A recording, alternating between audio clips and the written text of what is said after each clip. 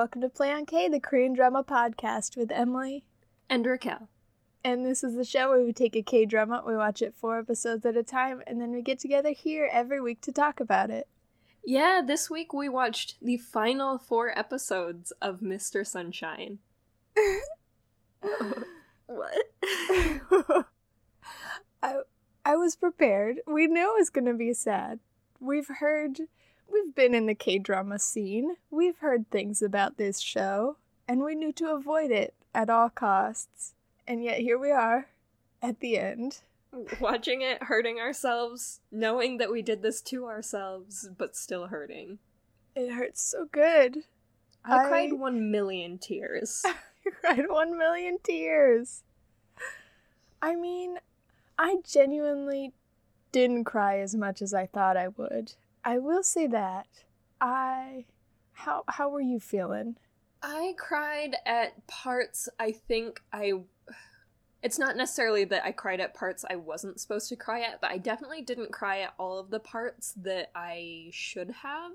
Mm-hmm. For example, there were a lot of major character deaths that were very beautiful and perfectly done and very sad, but I often saw them coming, and I don't know, I think that they gave most of their characters, like, such a good character arc that it didn't completely destroy me when some of the main characters died, but I cried just like ugly cry sobbed at parts where no one died, but I just thought were so beautiful that or like maybe someone just died, but I wasn't crying over their death. Yes, I feel like I have realized I don't cry over characters' deaths.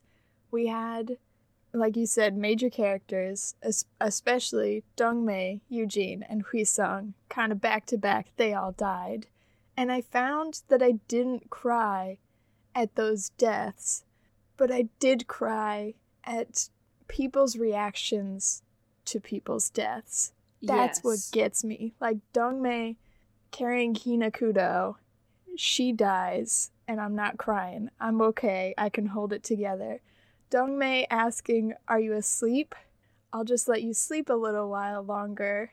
That wrecks me. Yeah, that ugly cry. Fully hideous cry. Miss Haman, I assume the part you were maybe referring to. The doesn't part get I cried. you. No. That was hard, but they were talking about how they were about to die. I was prepared for it. What I wasn't prepared for was, I mean, Aishin's reaction was very difficult, and the final words of Miss Haman talking about how her life was for this beautiful child that grew up so well, and that will never be, like, she's so happy to give her life for this. That was also rough. What made me fully just, like, tears plus snot plus severe dehydration later on cry was the people of Korea lining up on the streets to protect Aishin, who has been protecting them for so long, so that she could have an extra moment to mourn the woman who essentially raised her. You, me? Same. Gone. I was gone. Yeah, and then Eugene's speech during that part about how the Korean people aren't broken and God is with them, and it being the same speech as we saw at the beginning of the series when the Korean army was getting obliterated. Oh. Okay. Ah! I'm not mentally prepared. I can never predict what's going to destroy me, but destroy me it does, even more so, for the lack of the ability to know it's going to just hollow me out. Mm-hmm. I don't know how I'm supposed to live after this show. Yeah, what do we do? I guess just rewatch it and do a second podcast about it, right? That's what we said we were gonna do. The rest of the year was just rewatch this. Just keep watching this. We'll do 1 episode at a time this time so we can do it some justice, because, as always with our finale episode, I'm finding it almost impossible to think of what happened in the first 2 episodes. I only have memory space for the last 2 episodes. Yep. I did take notes. But I took notes, I feel like, now that I'm looking at them, on the weirdest shit I could think of. Oh, no. I was just like, I gotta remember to mention that I think their wedding rings look weirdly modern. Yeah. Those are some crazy wedding rings. For the time? Yeah. Just wild. I just feel like at that time, at that time period, it was more common to just have a gold or a silver band. Or, like, if we're getting really fancy, maybe something engraved, you know? But to have something like 2 rings sculpted into an infinity band, it just seemed a little extra. Beautiful, but yeah. You'll have to look that up, because I know nothing about jewelry history, and someone might be like, no, that was 1907. 100% they nailed the rings on that. And I would be happy to be wrong. But yeah, they did seem very hard to make. Yep. Another thing I took a note on, we don't have to go through my notes in order, but I just want to get a couple of the more stupid ones out of the way early. Okay. Last week when we did the recording, we forgot to mention that they fully stated Aishin's age, so we didn't have to do math. They did it for us. She's like 28 or 29. Around the middle of the K-drama. So she's well into her 30s by the time the K-drama ends. Impossible. Yes. That woman is 18. Yes, 100%. She is baby. She is baby face. But, you know, part of me sees it. I think she's got that perfect Korean ageless face that you're like, okay, I could be convinced that she's 30. Can I say Hui Song's fiance at the end of the show, the first time he sees her, or at least the first time his mom sees her, she's like the tailor girl that's at the house. I was like, that girl's 14. And his mom's like, baby, can my son marry that girl? I was like, no, he cannot. She's very young. Keep your 30-whatever-year-old son, probably 40-whatever-year-old son at this point, who's to say, not me. Keep him away from 14-year-olds. And then it's like, oh no, she's an adult. She's an adult. And yeah, he's gonna marry her. But she does look even younger than Aishin, which seems impossible. She looks the same age as the little girl that Aishin hangs out with sometimes. Domi's older sister, who also has a name. Yes. Sumi? Sumi, thank you. Yeah. Not okay. No. I recognized so many actors embarrassingly late. Ooh. In the game. I recognized 2 actors from the K2. Wow. And one of them was a big character in this and a big character in the K2, and I did not realize until late in the game. But the first one I recognized was of course, for some reason I recognized, like, the smaller character. The bell ringer, who's also part of the Righteous Army, was one of the agents in the K2. He was, like, the K2's closest buddy as far as the agents go. And he was also in this. And then I started thinking about the K2, and I was like, oh, that is how I know... Oh, shoot, his name is escaping me. The Potter, who's leading the Righteous Army. He was the villain in the... Well, there were a lot of villains in the K2. But he was kind of like the end game villain, sort of. Oh, I don't remember that at all. I have a lot of preparation to do for our bonus episode. I have some very fun facts to spring at you, but I'll save them for the bonus because I'm freaking stoked for it. Same. I read some articles that I'm excited for, but they're definitely like bonus episode material. Yeah. We'll try and keep it on show stuff for now because there's so much content. Oh my god. We just watched 4 movies in a row. We just watched 4 movies. I watched all 4 movies in one day, like a fool. I was drained, both physically and emotionally. I was drained of all the water in my body, and I was drained just like I couldn't feel any more feelings for 24 hours. I get that. I'm looking at my notes, and apparently Takashi Mori died in these 4 episodes. I have no memory of that. It was fleeting, which is crazy, because he felt like an end boss. And right? I know that it's history, so it's not so much like they created a bad guy that they just happened to kill off really quickly, but it was like a real person in history that was oppressing people, and then he had an even bigger boss over him. But that said, I just felt like he was going to be so much more disastrous than he was pretty disastrous. He did some damage before he went out. But still, Lee Wanik was the bad guy for the first, 16 episodes or something. And then we get an even worse bad guy. And you and I are shivering over here like, what's he gonna do that's gonna be even worse than Lee Wanik? And then he's gone in, 2 episodes. Yeah. He wasn't even hard to take out. Eugene just showed up in Japan. Just, popped in. Hey, Japan, what's up? Good to see you. Yes, I'm married now. Thank you. Thank you. Bang. Out. I mean, dope. I'm here for it. But wow, I thought that would be harder. Yeah. Huh. They had much more trouble with Aishin's enemies than they did with Eugene's. Because she's running away from the Musin Society, and Eugene has to shoot his way into the American embassy. Oof. That will make me nervous for the rest of time. Yep. That was one of the most nerve-wracking. In my mind, I also had just a moment, which I knew was so stupid, but he shot into the window, and I was like, I hope Kyle Moore is okay. But that's fair. Shoot the brakes, bud. Yeah. It seems extra reckless to shoot the window. I get that you're trying to really make an impact, but I think they'll hear the gunshot, and everyone will come out anyway.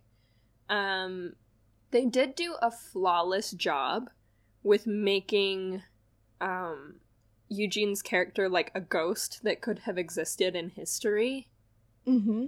By, first of all, having him removed from the American military, dishonorable discharge, due to his shooting at the legation, the U.S. legation in Japan.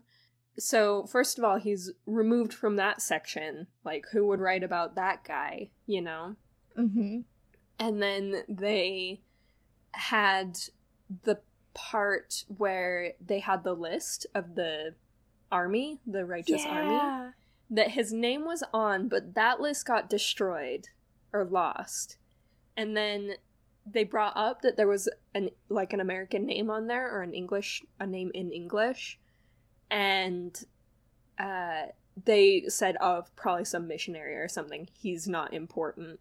And I love that they set up a situation where we could believe, we know that Eugene is a fictional character, but they set up a situation in which so many real historical events that he had so much influence over happened, and then they also put in the little sprinkle of disbelief that he may or may not have existed, and who will know, because in our fictional account, this is why he's not remembered in history. It's so beautifully done. Yeah, I didn't even think of that. But that is such a cool way to do it, to be probably he's a very fictional character that we made up just for the purposes of this show. But there is the little chance that he was a real person who was erased from history, and none of you can prove it. So you're welcome. Ooh, that's so cool. It's so creative, brilliant, the perfect way to write a fictional character into a real historical setting. Oh, my brain just went blank. I had something to say, but I forgot it. Whoops. It must be nice for Aishin when the Emperor of Joseon is trying to save her back, save her whole ass from being killed in Japan. When the Emperor himself. He came through. I was really sad for him as a character in these last 4 episodes. He's had one of the most interesting character arcs of this whole thing, because in these last 4 episodes, it's almost like he gave up on his country and was just trying to protect the people, but it's kind of like you can't have one without the other. Mm-hmm. But it was beautiful watching him reach that point where he just cared so much for his people that it was hurting him more to watch them die in a way he felt if there was any possible way he could prevent it, he wanted to try. So beautifully epitomized in that scene where the interpreter is reading off the names or reciting the names of the rebellious army, and they are both just so beautifully torn apart by it all. And it's not the end. It's obviously not the end of their country, but it's just so heartbreaking to see him keep trying to redeem the country.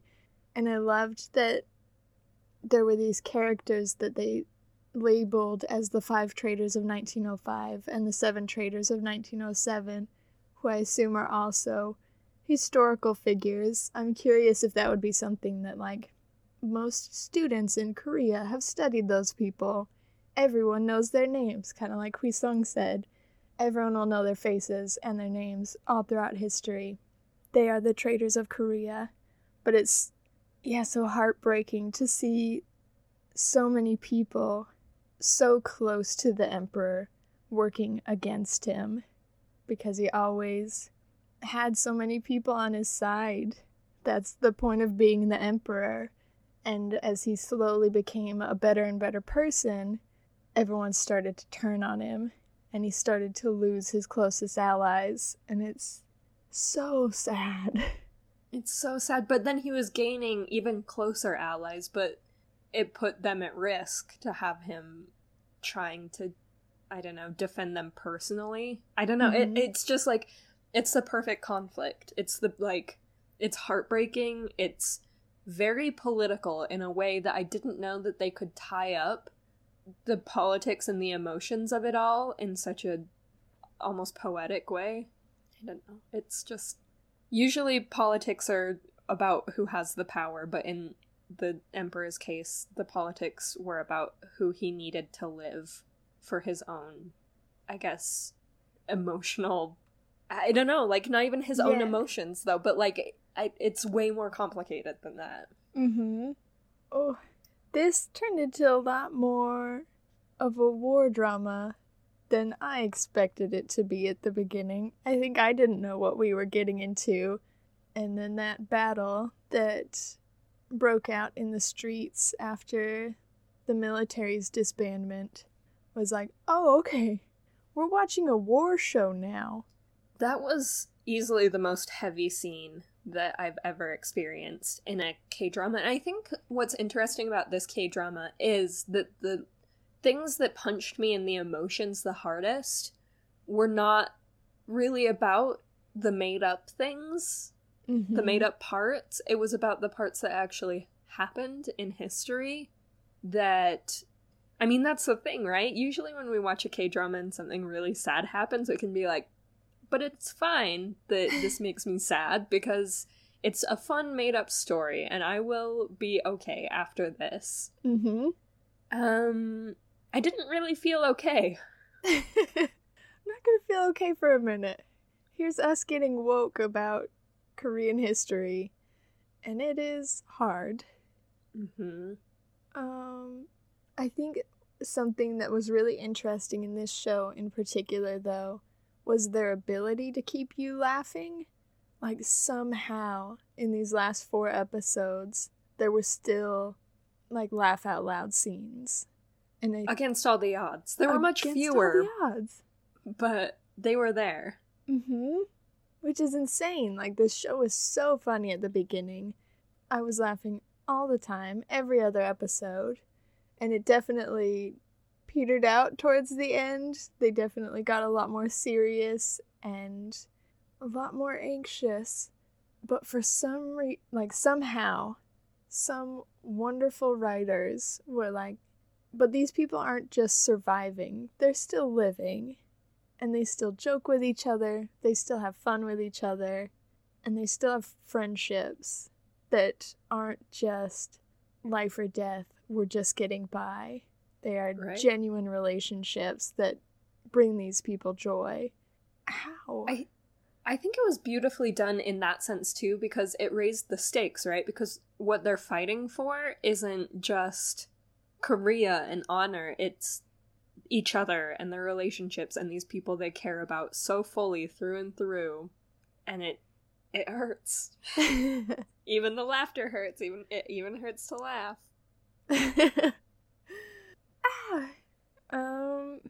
I'm glad Kyle Moore lived. Yep, he's one of my notes is "Gol darn hug." Quoted Kyle Moore, American hero. He really said the words "gol darn hug." Oh, Kyle Moore. Hey, Eugene. I've missed you. Give me a gol darn hug first. Okay, Kyle Moore. Kyle Moore, where are you from? Who's been saying that around you? Who said those words to you? Hey, Kyle Moore. Are you... I think that actor, I have not looked it up. I'm going to posit now a prediction. I think he is Canadian.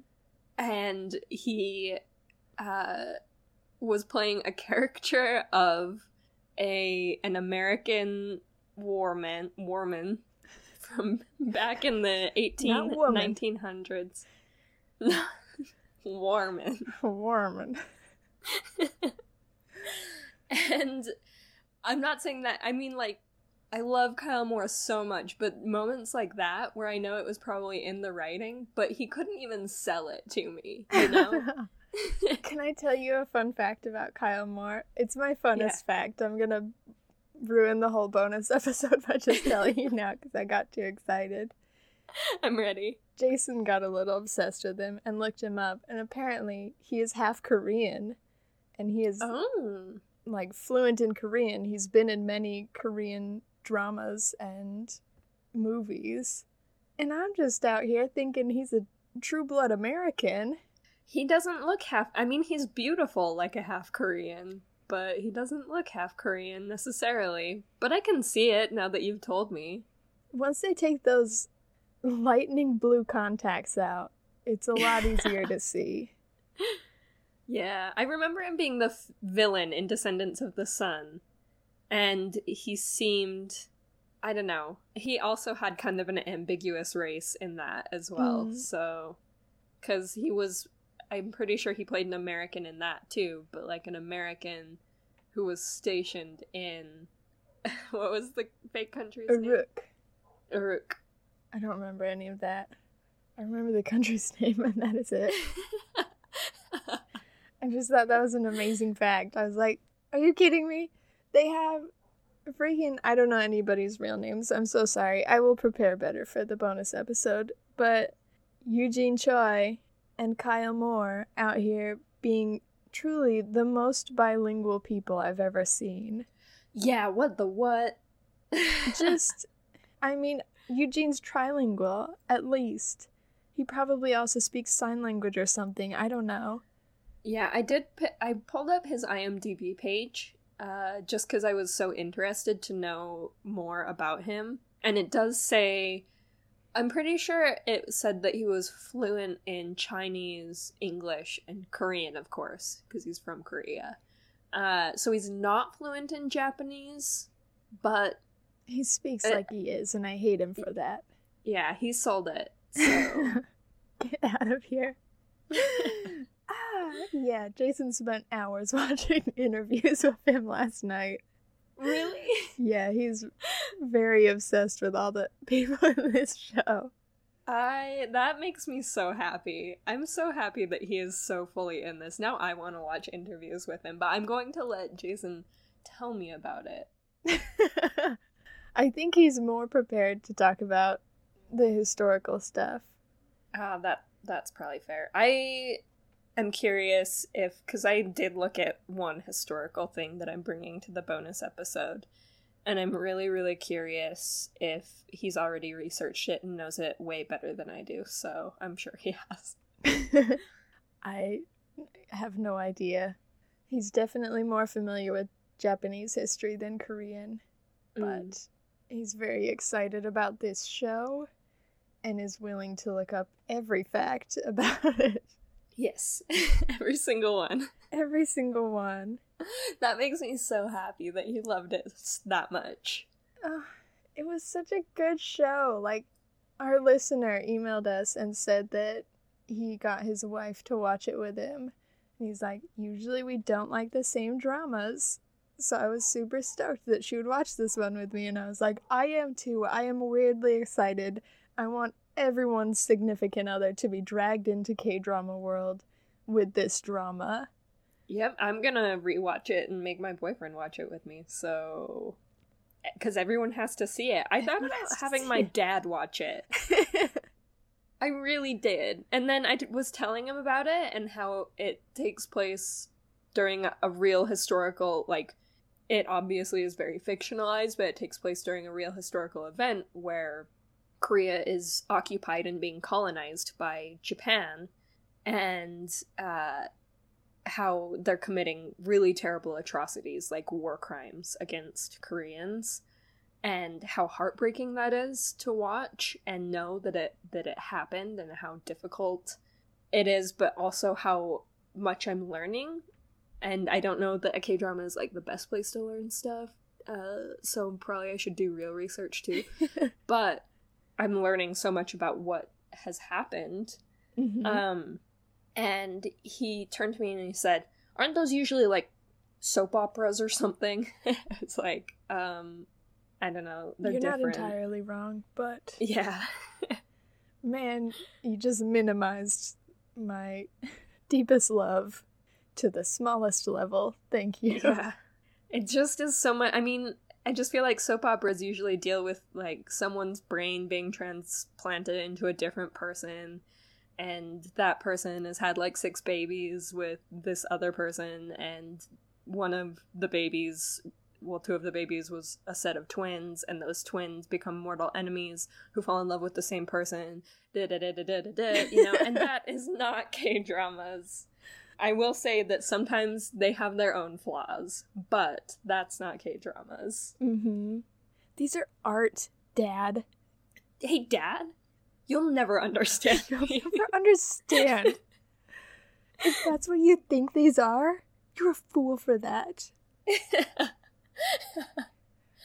But I do feel like he'd probably like it if he gave it a chance. Yeah. I'm sure he'd get a little bored with the romance part. So, like... But I feel like that was very secondary by the end of the show. Oh, yeah. Just complete background. It was something that my favorite dramas always involve a love story, but it's not about their love. Their love is just something that propels the story in a certain direction, if that makes sense. Yeah. I think this show really walked the line for me, because something that I appreciate about that method, which I would agree, I really prefer when there is a relationship and the drama happens outside the relationship and all these crazy things are pressing down on them and they fight through it to stay together, versus dramas where all the drama happens within their relationship. That gets tiring to me. And I think this drama towed the line between the two, which got frustrating sometimes. It always felt valid and realistic to be like, yeah, they're constantly being forced apart and choosing to come back together. It was realistic, but it was still kind of frustrating, where I was like, there's so much happening. Can we just say they're together? Can we just say that? Like, by the end, they got married, and they're obviously not together very often, but there is that constant that you know that they're married, and every time they see each other, they're gonna kind of joke about how they're husband and wife now, and it's very cute, and they're together forever. Whereas I feel like before, like, obviously marriage isn't everything and it's not for everyone, But before, I think they had that same dynamic, but every time they would be apart for any amount of time, they would be like, is this the end for us? I don't know if we're together anymore. And I was like, but you just could be. I don't know. What? Like, yeah. Like, you could just either... It's almost like I'd prefer them to just be together and be doing whatever they want to do, but just acknowledge that they will always love each other the most. And that they aren't going to have another relationship outside of each other, so they may as well just be devoted to each other no matter what country they're in or what's happening or whatever, instead of the whole, like, we can't be together because I have this thing I have to do. And it's like, well, being together isn't always being in the same place. Yeah, that's what I needed. I needed episode 3 for them to put those wedding rings on and be like, clearly we're in love, and we're gonna stay in love no matter what happens. Maybe we'll be driven apart, but we'll still be together and in love. Yeah, because I think they exemplified that. Me, just a dumb potato person, needs them to put a ring on it, needs them to put a label on it so that I can be satisfied and know that they know that they're in love. I have a big question about if something makes me a monster. Okay. Does it make me a monster that I'm a little upset that they never kissed once in this drama? Like, what even is a kiss, you know? It shouldn't be that important to me, but it is. And I know historically, probably, it just wasn't something that people often did, even, really. And I also know that maybe historically plus culturally, it wasn't something people often did. And layered on top of that, it wasn't needed to know that they are in love. It's not like we ever doubted that they were in love because they never kissed. I don't know what's wrong with me. I think I'm broken. I get it, though. I'm somewhere in the middle, where I definitely wanted it for my own personal needs. Just like, make them kiss. Make it happen. But at the same time, watching that final scene where Eugene is leading the Japanese guards to the last train car, and he never says, I love you. It just feels like they knew what they were doing and they had the best writers imaginable write this show, because they never had to say all the things that you expect to hear in those very intensely romantic moments, and they never do the things you expect them to do, and I love them for it. Yeah, it is pretty magical. That writing is outstanding. Though I will say, I do wish, outside of kissing, and actually outside of everything else, there's a part of me that wishes that it was part of the plot, and I don't know how they would have executed it well. So it's not like I'm upset it didn't happen this way, but I had this thought sometime around episode 23 that maybe, just maybe, Aishin and Eugene they'd both survive, or maybe neither of them would survive, or maybe only one of them would survive. But I thought that whatever combination happened, it might show them at some point having a baby together. Aww. Because I thought maybe that baby would then grow up to be... to continue the fight, I guess, because it's not until, like, 12 years later, so the baby would be kind of young at the point that, the kind of... There's a name for it. In 1919, which is kind of a history thing that can be talked about in more depth in the bonus episode, but that was significant because that was the year that Korea had a peaceful uprising against the Japanese that were still occupying their country 12 years later, which is rough. But also, yeah, it was like a big...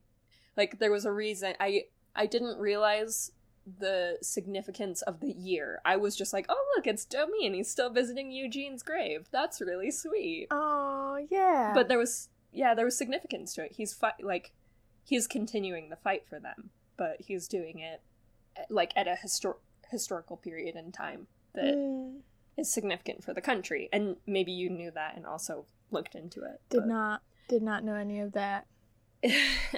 But I feel like that might have been their compromise to what you wanted. Like, for instead of them having a baby, we all got Domi. Yeah, sweet little baby everyone's Domi. baby. And he grew up to be the most beautiful human being in history. Mm-hmm. I definitely recognized that face, but I could not tell you where from. He looked a lot like, I can't remember any actor's name. I know his surname is Song, but he looked a lot like the actor in Descendants of the Sun. Okay. Song. Of the Songs, who are now divorced, but I still refer to them as the Songs.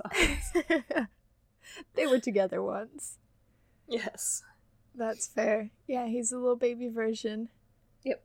Find out on the bonus episode who that actor is. What?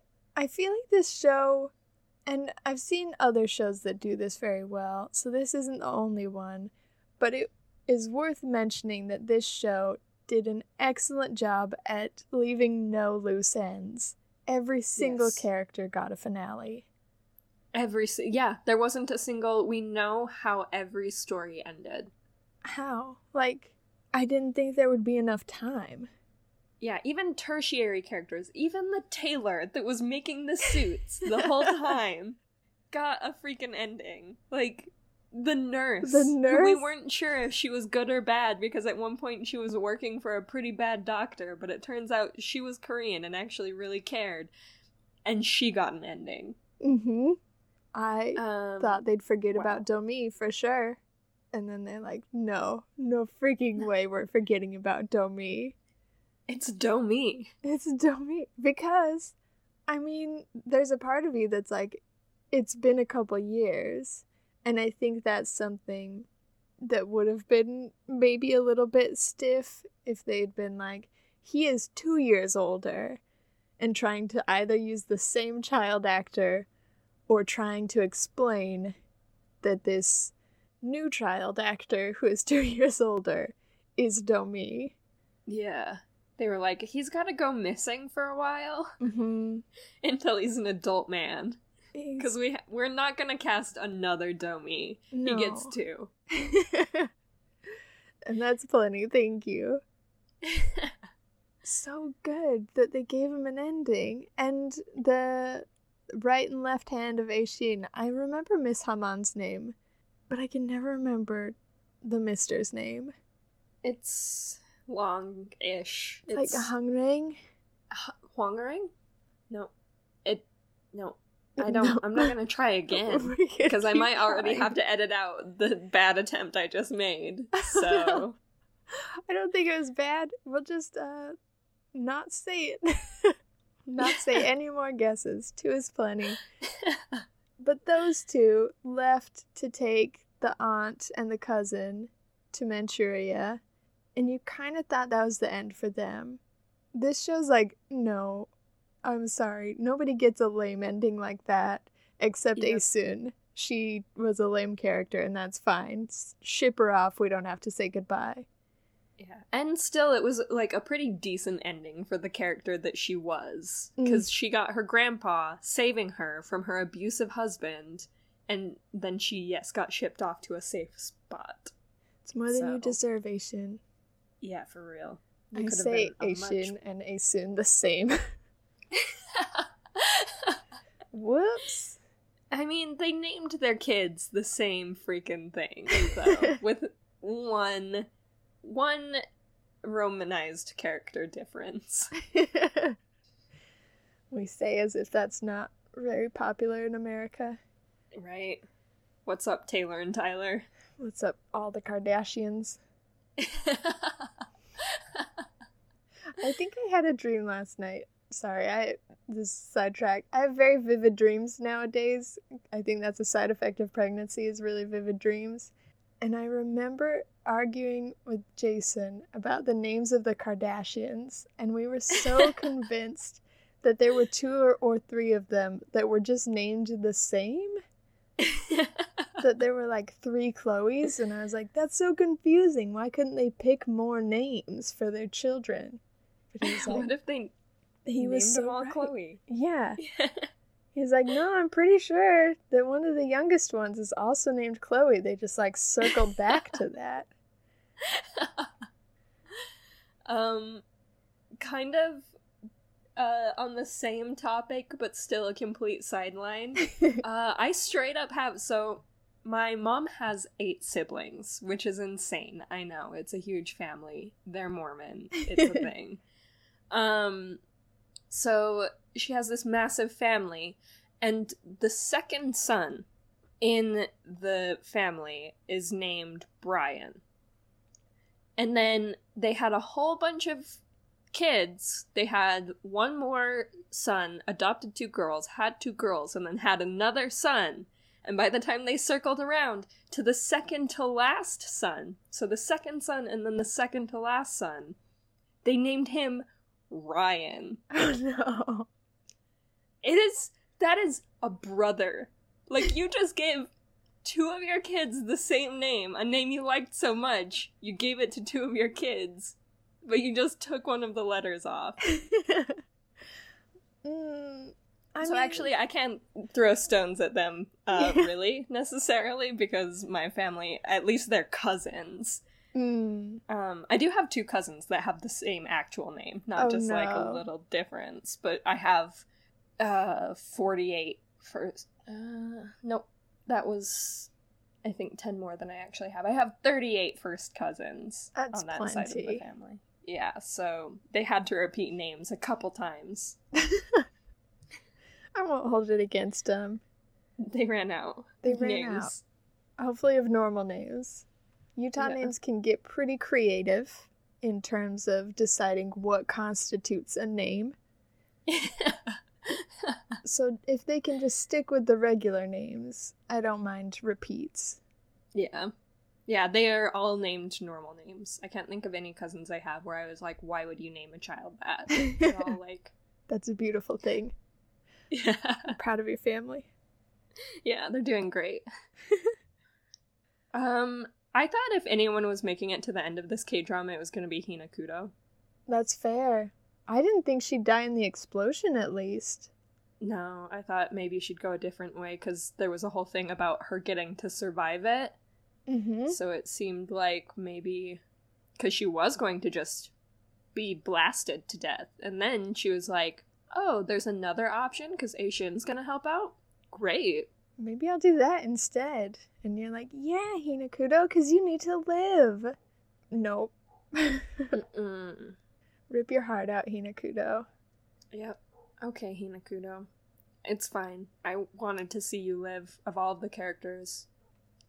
Really, the only one who made it was Aishin, as far as the main cast goes. Mm-hmm. So, good job. We like Aishin, but it was a bold choice. Yeah. Yeah, it was. That she was literally the only one that lived. I don't know.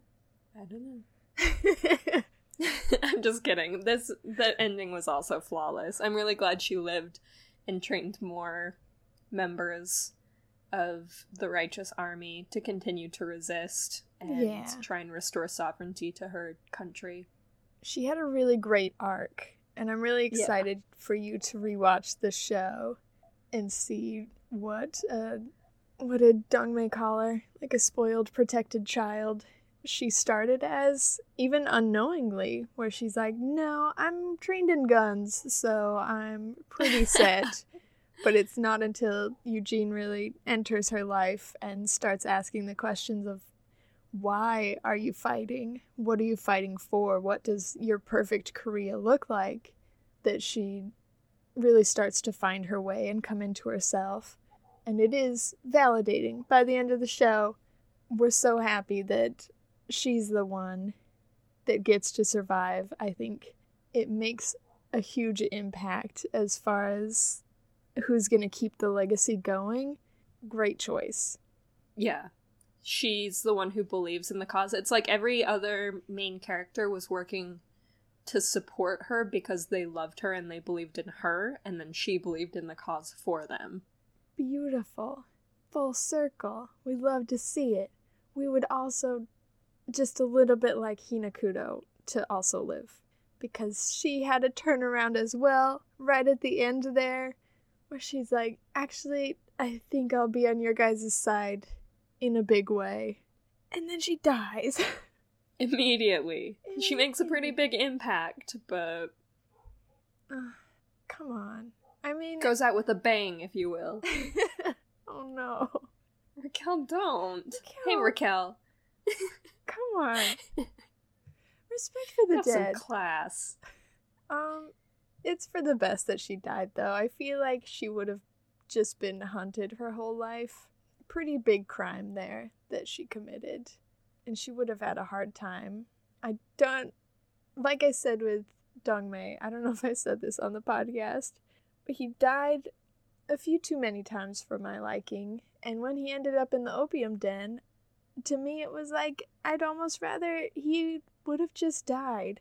I don't want to see him in an opium den in Manchuria. And same for Hinakudo.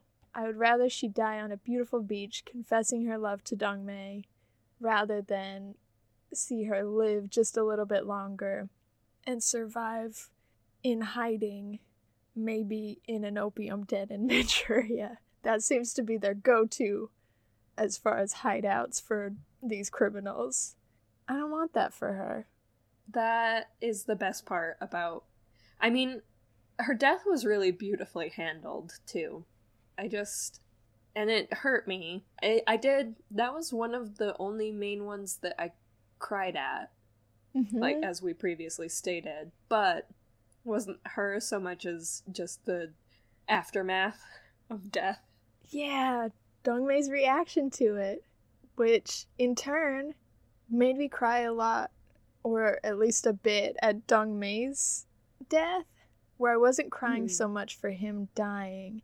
I was crying thinking, who is going to mourn Dongmei? There's nobody left.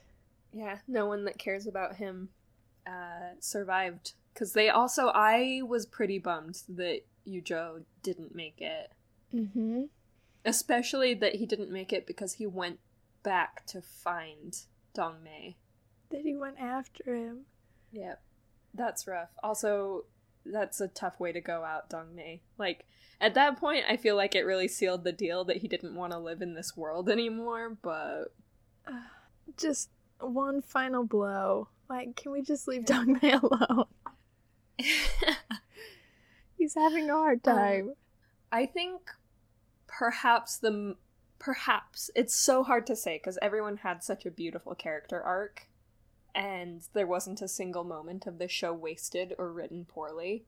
But the character arc that was the most moving for me was probably Huisong's character arc. Specifically because he went from being aimless and frustrated and really not caring about anything that had meaning in life, to being the way the truth got out to people, and his little goodbye when he was putting together his box of truths that he wanted to be sure survived.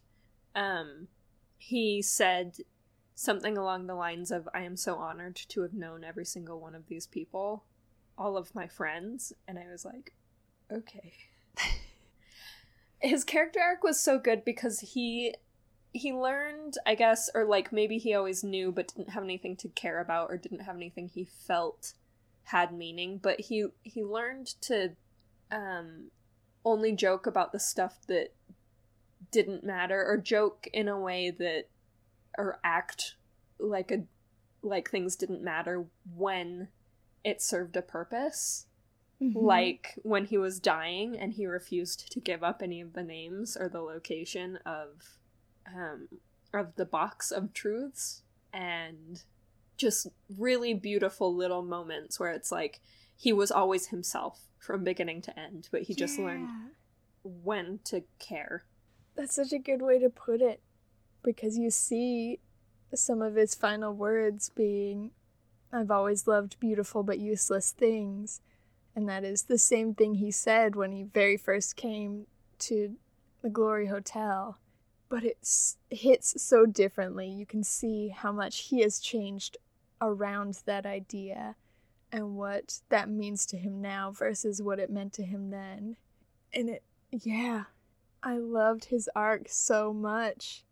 I think they all found a lot of purpose. I think that's one really big thing that I loved about Eugene's arc as well, where it was very hard to see him back in America, dishonorably just discharged and just kind of wandering the streets.